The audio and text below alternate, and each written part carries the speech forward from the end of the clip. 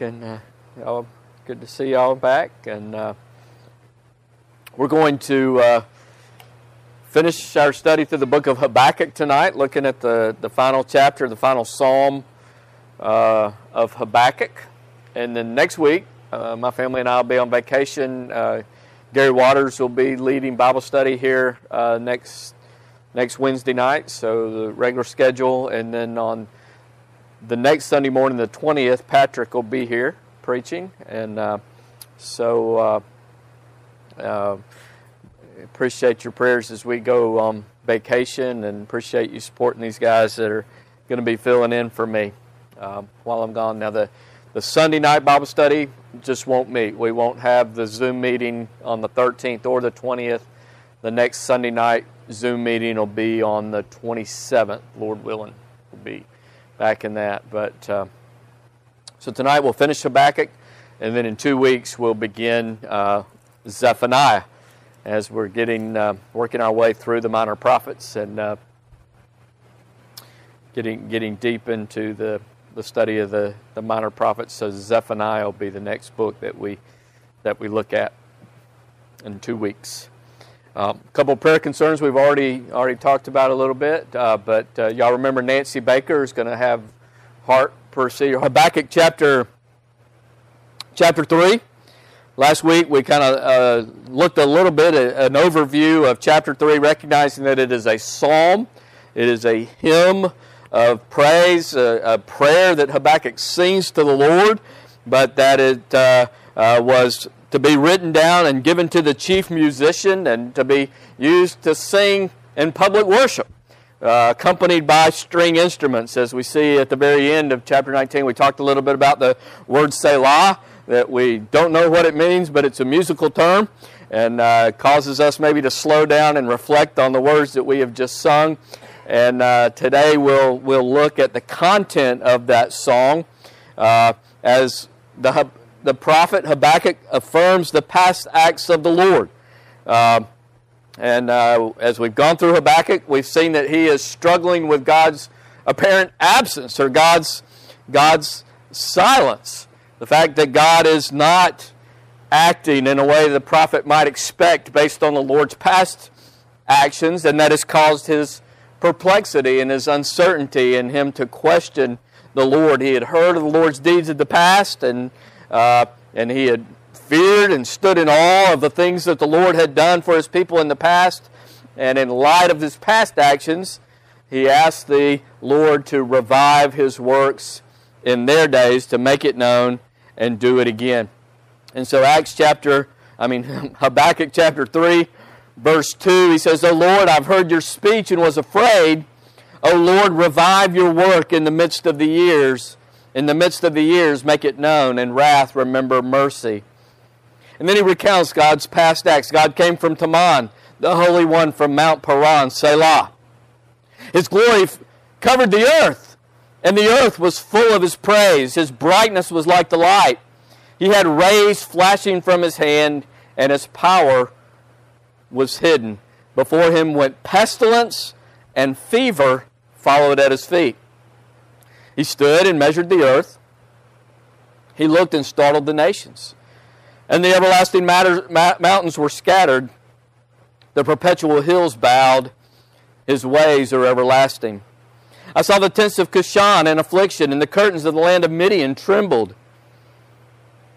O Lord, were you displeased with the rivers? Was your anger against the rivers? Was your wrath against the sea, that you rode on your horses, your chariots of salvation? Your bow was made quite ready. Oaths were sworn over your arrows. Selah. You divided the earth with rivers. The mountains saw you and trembled. The overflowing of the water passed by. The deep uttered its voice and lifted its hands on high. The sun and moon stood still in their habitation. And the light of your arrows they went, in the shining of your glittering spear. You marched through the land in indignation. You trampled the nations in anger. You went forth for the salvation of your people, for salvation with your anointed. You struck the head of the house of the wicked by laying bare from foundation to neck. Selah. You thrust through with his own arrows the head of his villages. They came out like a whirlwind to scatter me. Their rejoicing was like feasting on the poor in secret. You walked through the sea with your horses, through the heap of great waters. When I heard, my body trembled. My lips quivered at the voice. Rottenness entered my bones, and I trembled in myself, that I might rest in the day of trouble. When he comes up to the people, he will invade them with his troops. Though the fig tree may not blossom, nor fruit be on the vines, though the labor of the olive may fail, and the fields yield no food, though the flock may be cut off from the fold, and there be no herd in the stalls, yet I will rejoice in the Lord. I will joy in the God of my salvation. The Lord God is my strength. He will make my feet like deer's feet, and he will make me walk on high hills. To the chief musician with my stringed instruments. In times past, God had powerfully been with his people. He had been with his people as they journeyed from Teman to Paran during the time of the Exodus and in the conquest of the Promised Land. And Habakkuk asked the Lord to do it again. Revive your work in the midst of these days. And, just because God has done something in the past does not obligate him to do it in the future. Just because he has promised one of his people something does not mean that that promise necessarily is transferable to all people. But Habakkuk refers to the Lord's past actions in his prayer. It's okay in our prayers to refer to what God has done in the past as an example or as a precedent for what we would like for him to do in our day, recognizing that he's not bound. He's not bound to or obligated to do for his people today as he led in the Exodus, but Habakkuk uses as an example of what he is asking God to do in the presence. And even if he does not act today as he has in the past, does not make him any less good. And that's where Habakkuk ends. And so he begins reciting God's past works, God's glory. God came from Teman, the Holy One from Mount Paran, verse 3. His glory covered the heavens, and the earth was full of his praise. God's glory saturates all of creation. And the terminology here that he uses in verse 3, the heavens and the earth, is reminiscent of Genesis 1:1, where we read, in the beginning God created the heavens and the earth. And so Habakkuk is saying that God's glory has saturated all of creation. His glory has covered the heavens. The whole earth is filled with his praise. God's glory and praise fills heaven and earth. Nothing in all of creation is cut off from the glory of God, from the manifestation of God's glory. And he shows his power in nature. His brightness was like the light. He had rays flashing from his hand, and there his power was hidden. Before him went pestilence, and fever followed at his feet. He shows his power in nature and flashes of lightning and in pestilence and fever. Nothing can resist the power of God any more than Pharaoh could resist the plagues and the pestilence that were a part of the Exodus. And Habakkuk goes to continue to describe God's actions on the behalf of Israel as he was leading them out of Egypt through the wilderness and into the promised land. We read in verse 6, he stood and measured the earth. He looked and startled the nations, and everlasting mountains were scattered.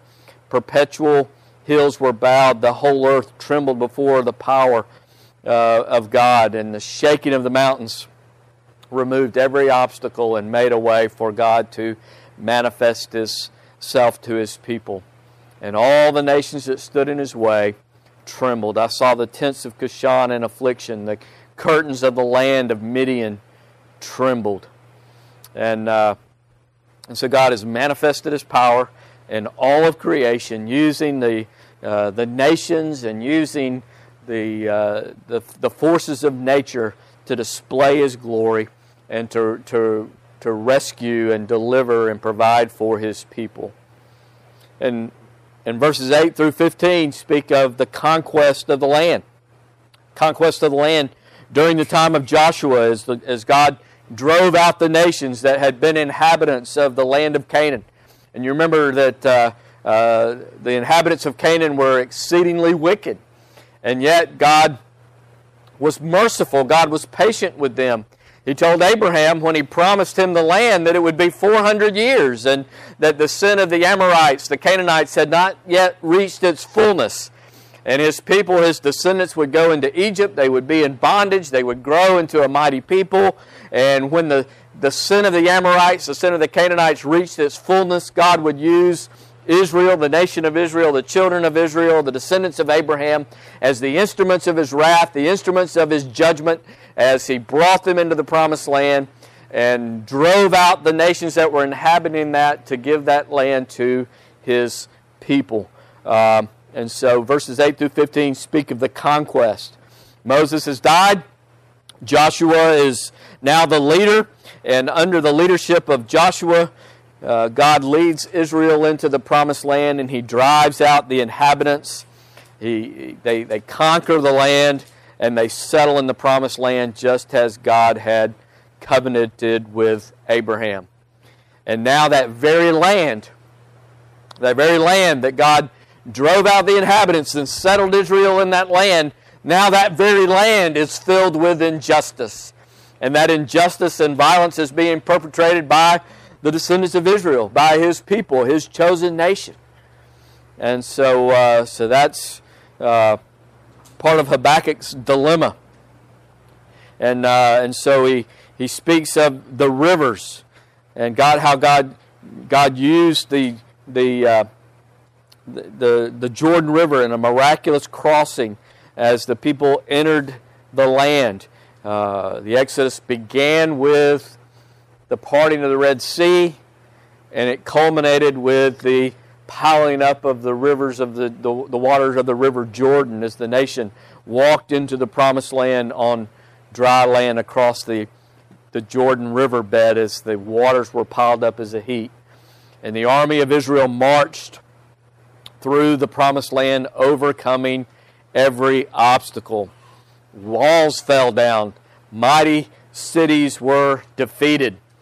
And after the great victory at Jericho and the victory at Ai, after a momentary setback because of the sin of Achan, until the sin of Achan was dealt with, then Ai was conquered. And when that happened, all of the kings of the southern part of the land of Canaan came together in an alliance. They formed an alliance against the nation of Israel. They had heard what had happened to Jericho.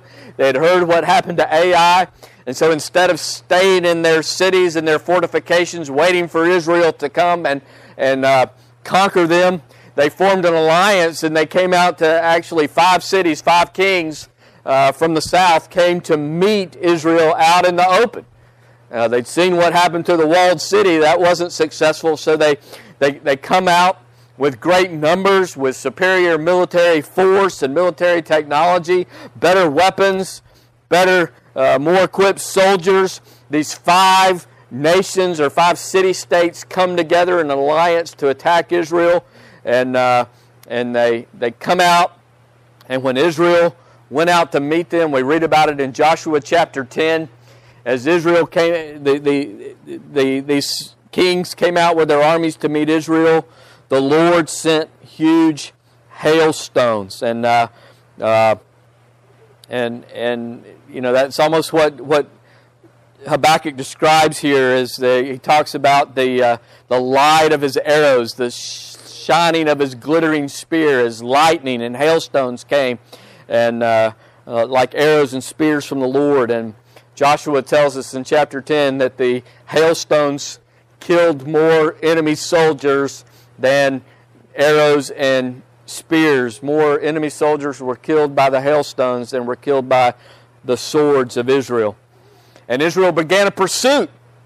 So these 5 city-states, these 5 kings had come out against Israel. As they came out, the Lord sent lightning and hail upon them, and there was a great defeat, and they began to run away. And as these 5 armies began to flee, these defeated armies, the sun was beginning to set. And Joshua did not want for these enemy soldiers to be able to escape and regroup and reconstitute and come together and fight another day. But if darkness fell upon the battlefield, then chances are these defeated enemy soldiers could escape and find places to hide and places to regroup and come out against Israel.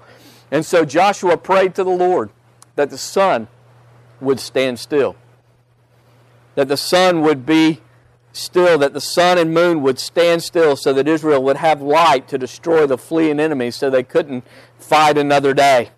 And as a result, the Lord caused the sun to stand still for a whole day. And Habakkuk speaks about that in verse 11. The sun and moon stood still in their habitation. The light of his arrows they win, and the shining of their glittering spear. The Lord marched through the land in indignation, and he trampled the nations in anger. He went forth for the salvation of his people, for the salvation of his anointed, his chosen nation. And he struck the head of the house from the wicked by laying bare from the foundation. And so the enemy came out against Israel with mighty armies, effective weapons. They came out confident in their military power and in their weapons technology, and they expected an easy victory. But instead, the Lord slayed them with their own weapons to show his greatness and his sovereignty. Verse 14, you thrust through with his own arrows. He fell into his own traps. The head of his villages, they came out like a whirlwind to scatter me. Their rejoicing was like feasting on the poor in secret. But you walked through the sea with your horses, through the heap of great waters. And so there Habakkuk recounts the mighty acts of the Lord on behalf of his people, as he drove out those nations before them and settled them into the land. And now, hundreds of years later, injustice is back. And now it's being perpetrated by the people of God, by God's chosen nation, by the nation of Judah.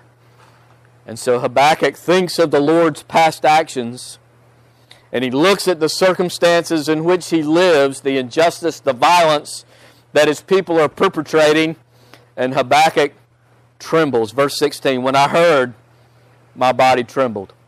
When I reflected on the mighty acts of the Lord in the past, my body trembled, my lips quivered at the voice. Rottenness entered my bone, and I trembled in myself. And so Habakkuk knows God's actions in the past, and when he thinks of God's word to him in the present about the future, he sees that this power that God used on behalf of his people, driving those pagan nations out of the land, will now be turned against his people. You remember we began the book of Habakkuk with him asking, how long will you look at this injustice? How long will you look at this violence in the land? And God said, I'm raising up the Chaldeans, and the Chaldeans are going to come as the instruments of my wrath. Just as Israel came as the instruments of his wrath, driving the Canaanite nations out, now the Chaldeans will come upon Judah and drive them out. All this power, all this might that God has described that he used on behalf of his people will now be turned against them, because of their sin, because they have violated his covenant, because they have filled the land with violence and injustice. And Habakkuk trembles. His whole body shakes when he thinks of God's mighty acts and now sees all that power turned on his people, his nation, the nation of Judah. And so how will we respond? He trembles. And then he asks that I might be able to rest in the day of trouble. How will he respond in the day of trouble? How will he respond when God comes upon his people, when God invades Judah with his troops? Habakkuk prays that he might be able to rest in the day of trouble when God comes to the people, when he invades them with his troops. Habakkuk asks that he might rest, that he might wait in quiet confidence. And he can rest in the fact that God's actions are a result of God's justice. God's actions are a result of Judah's violence and injustice, and God is coming in righteousness to make it right. The trouble will be a result of Judah's disobedience, their violation of the covenant. And the day of conquest is a day of reckoning, a day of justice, a day when Judah will get what they deserve. Habakkuk had began wondering, how long? How long will I cry and you will not hear? How long will I cry out to you violence and you will not save? Why do you show me iniquity and cause me to see trouble? For plundering and violence are before me. Strife and contention arises. Law is powerless. Justice never goes forth. The wicked surround the righteous, and perverse judgment proceeds. How long? How long will the Lord allow these conditions? And the Lord has answered. He will come in justice. He will come upon the people. He will invade them with His troops. And Habakkuk trembled at the thought. But ultimately he came to rest in God's goodness and God's power, that I might rest in the day of trouble. And Habakkuk also rests in the knowledge that those armies that the Lord uses to bring trouble on His people will also have their own day of reckoning. God said, I'm raising up the Chaldeans. Chaldeans will come as my instrument of discipline. And then we saw in chapter 2 that they too will have their day of reckoning. Both the oppressors within and the oppressors without, they will all receive God's justice. Though they seem to be all powerful, they too will have their day of trouble. And so Habakkuk asked that he might rest in the day of trouble. And then in verse 17 and 18 and 19, he comes to embrace. Remember, we talked about the fact that the word Habakkuk means embrace. And he embraces God's sovereignty. He embraces God's justice. And because he embraces the fact that God is good, that God is powerful, that God is just, that God is sovereign, and all that God does is for His glory and for the good of His people, Habakkuk is not only able to rest, but he's able to rejoice in God's sovereignty, even in difficult circumstances. Verse 17, though the fig tree may not blossom, nor fruit be on the vines, though the labor of the olive may fail, and the fields yield no food, though the flock be cut off from the fold, there's no herd in the stalls, yet I will rejoice in the Lord. I will joy in the God of my salvation. You know, in Deuteronomy chapter 28, as the people were preparing to enter the promised land, God promised that as long as they were obedient, as long as they obeyed the covenant, that there would be agricultural abundance, there would be health, there would be prosperity, there would be fruit, there would be abundant flocks and herds, and their wives would be fruitful and productive. And all of these promises came if they were obedient. But Habakkuk knows that God's people have not been obedient. They've been unfaithful to the covenant. They cannot expect an abundance of crops, an abundance of flocks and herds. Habakkuk has been told that there will be a period of struggle. There will be a time of trouble. There will be suffering and deprivation. And so Habakkuk understands that God is coming, and He is coming in justice. He is coming in righteousness. He is coming in power. And he asks that he will rest in the day of trouble, but not only that, he commits that he will rejoice. The fact that there are no figs, no grapes, no olives, no sheep, no calves, does not mean that God is not good and that He's not the God of salvation.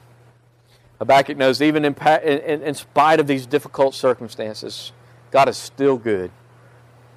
Even though there's no figs, no grapes, no olives, no sheep, no calves. God is good. And He is the God of salvation. And not only can I rest in Him and rest in His sovereignty, but I can rejoice. Habakkuk knows that even in hard times, the Lord is the God of his salvation. He knows that God is his strength and that he will enable him to persevere and endure in a way that brings God glory. Verse 19, the Lord God is my strength. He will make my feet like deer's feet, and he will make me walk on high hills. Habakkuk will be given the ability to walk in hard and difficult places with ease, with the glory and grace of a deer. And so Habakkuk has learned to trust in God, even in the midst of difficult circumstances. And Habakkuk is an example for us, an example for all the people of God. And his song of victory can remind us of the Lord, the God of our salvation, that gives us victory and even empowers us and strengthens us in the times of adversity. Habakkuk is singing this prayer to the Lord, but God is also speaking to us through Habakkuk. And so Habakkuk here, he models prayer and trust. He's speaking to God, but it's Scripture. This is also God's Word to us. And Habakkuk, under the inspiration of the Holy Spirit, models one of the ways that we ought to pray when we're in trouble. We can recount and remember God's mighty acts in the past, recognizing that just because He's acted in the past, that does not bind Him or obligate Him to act in the present, but we can recount His mighty acts as we request Him to revive those works in our day and ask, knowing that He is not obligated, but coming to trust that He is all-powerful, that He is infinitely just, that He is infinitely good. And we can recount His mighty acts in the past to strengthen our faith in the present and for the future. And so Habakkuk models how we ought to pray when we are in times of trouble. We can speak to the Lord and remind ourselves about His mighty acts in the past and His infinite glory and His infinite justice. And he also models the way that we're to trust in the Lord in times of suffering and injustice. Habakkuk knows that the Lord will act, and he knows that when the Lord acts, He will indeed overcome all of His enemies. He will bring justice. He will pour out His wrath. He will bring that which is deserved. And Habakkuk also knows that the identity of the enemy is complex. Habakkuk has wrestled with trouble that comes from two directions. From within Judah, within the people of God, within his own nation, within his people. And he's cried out against the sin that comes from the people of God, the enemy within, the injustice within the nation of Judah. Judah, that chosen nation, that chosen tribe, is paralyzed by injustice and violence. Judah is engaging in the exact behavior that God has said He will not tolerate, and the sorts of behavior that God has promised to punish and to eradicate. And so Habakkuk is living in the midst of an unfaithful, unjust, and violent people. His nation, his people, are deserving of God's wrath. And so there's this injustice from within. And Habakkuk also knows that the Chaldeans are violent and desperately wicked. He knows that the Chaldeans are godless, yet God is raising them up to discipline Judah. And Habakkuk is being told to trust in the Lord, even when the punishment seems worse than the crime and the punisher seems worse than the offender. Just trust me. Trust me. And so Habakkuk helps us to learn to trust the Lord even when we look around us and we don't understand. We don't understand His ways. We don't understand His timing. We don't understand why He allows what He allows. Habakkuk helps us to simply rest in the day of trouble. And so in these 3 chapters, Habakkuk learns and then he models for us a full confidence and a reliance in God's justice.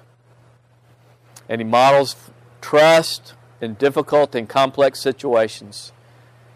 Habakkuk knows that he must trust God, and he must trust Him in a world where both Judeans and Chaldeans are richly deserving of God's justice.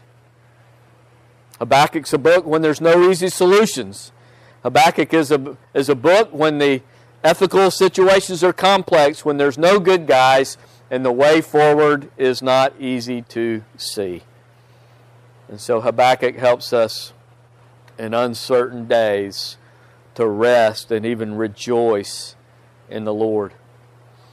And so in days like Habakkuk, where there aren't any good guys, the way forward is hard to see, everybody's deserving of God's justice, there is a lot of uncertainty, there's questions about God's ways and God's timing. In days like that, and in days like these that we live in, we can find rest in the fact that God is a God of justice, and that the God of justice is also the God of our salvation. Verse 18, I will rejoice in the Lord. I will joy in the God of my salvation. God comes in power. He comes in justice. And His power will be poured out in perfect justice and wrath. And God's power also comes with strength.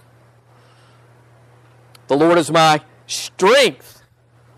God's power comes with the strength for His people to endure every challenge. God gives us the power to live by faith, trusting in the God of justice and trusting in the God of our salvation. God gives us the power, the strength, and the person of the Holy Spirit to give Him glory, even when we endure suffering. And He gives us the power to persevere, to endure with joy. And Habakkuk teaches us we can live by faith, having joy in giving Him glory, because He is the God of our salvation. And we can give Him glory because He has come to us in Christ Jesus. He's come to us in Christ Jesus. Jesus lived a sinless life, and then He died on the cross, and the greatest injustice ever perpetrated. No one was more innocent than Jesus, and no one ever suffered greater than Jesus. Jesus suffered the greatest injustice ever perpetrated. The sinless Son of God, the faultless God the Son, falsely accused, arrested, condemned, and executed in the greatest injustice ever. And God poured out on Jesus the full force of His justice and His wrath. God poured out His wrath on Jesus, giving Him what we deserve for our sin. And then God raised Him from the dead to show that sacrifice was accepted and God's wrath has been turned away. And so we learn to rejoice in the Lord of our salvation, who gives us strength. When we turn from sin and trust in Jesus, we're born again to new life, everlasting life with God. And we're also born again to a new life that is at odds with the world around us. When the kingdom came, when Jesus inaugurated the kingdom of God, He did not bring to an end all pain and suffering and injustice. The kingdom of God is already, but not yet. And when we're born again to new life, we're born again to a life that is at opposition, at war with the world around us. But we can learn to trust God, to live by faith, to experience joy, and to bring Him glory in a world that's marked by pain, suffering, and injustice. We can live by faith, knowing that He will come and bring ultimate justice. But as we wait, we know that His power enables us to wait with rejoicing. Even though the fig tree's not blossoming, even though there's no fruit on the vines, even though the olive fails, there's no flock, the flock's cut off, there's no herd in the stall, even though our circumstances are difficult, we can rejoice in the Lord and have joy in the God of our salvation, because we have a great and sympathetic high priest. We have a high priest who understands our weakness. We have a high priest who knows what it's like to suffer injustice. We have a high priest who is able to help us, who ever lives to intercede for us, and a high priest who is ever present with us in the person of the Holy Spirit. And so those who trust in Him are kept by faith by Father, Son, and Holy Spirit, and no one will ever take us from His hand.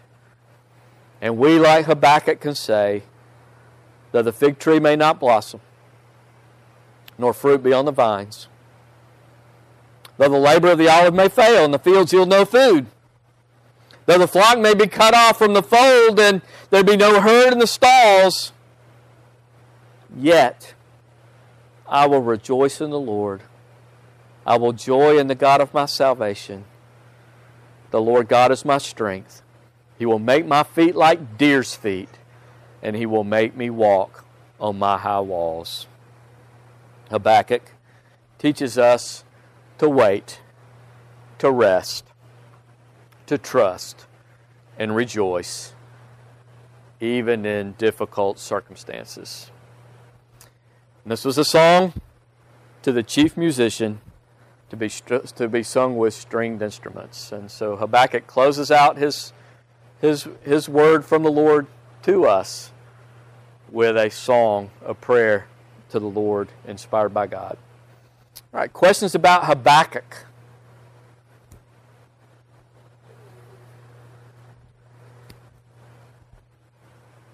Questions, comments? Habakkuk. All right, if not, let's pray together. Lord God, we live in uncertain days. Lord, we live in days where even within the church there is injustice. There is compromise. There's unfaithfulness, disobedience. And Lord, we look, and outside the church there's injustice and violence. There's pestilence. There's pain. And Lord, like Habakkuk, we look around and wonder why there could be so much injustice and disobedience. Lord, we wonder how it can all work out. How can there be resolution? There doesn't seem to be any good answers, any good guys, any good that can come from the days in which we live. The way forward seems so cloudy and uncertain to us. And so, Lord, we thank You for the prophet Habakkuk, for how he learned to rest in Your sovereignty, to rejoice in Your salvation, and to wait for Your justice. And Lord, we pray that Your Spirit work that in us. Grant us faith. Help us walk by faith and not by sight. Help us to not be distracted by our circumstances, but to focus our attention on You. And Lord, we pray that You teach us to rest in Your sovereignty, to rejoice in Your salvation, and to wait for Your deliverance. And Lord, we pray that You would make our feet like deer's feet, that You would enable and empower us to walk in difficult days, steady, steadfast, and in a way that brings You glory and that brings us joy. And Lord, we pray that you help us to be your witnesses in dark and difficult days. Lord, help us to be faithful, to point folks to your power, your sovereignty, your grace, your goodness. And help us to be faithful. Help us to grow in holiness. And Lord, grant us a testimony that is pure and attractive to the unbelievers around us. Lord, we pray that you would make us faithful in speaking your truth, speaking your gospel. We pray that you would help us to speak to those around us in a way that is clear and true and compelling and compassionate. And Lord, that you would be pleased to make it fruitful and you would add to our number those that are being saved. And Lord, we pray that even when circumstances are difficult, when there is no fruit, there is no reproduction, there are no visible signs of life, Lord, we pray that you would help us to rest and even rejoice and to wait. Help us trust in you even in dark and difficult days.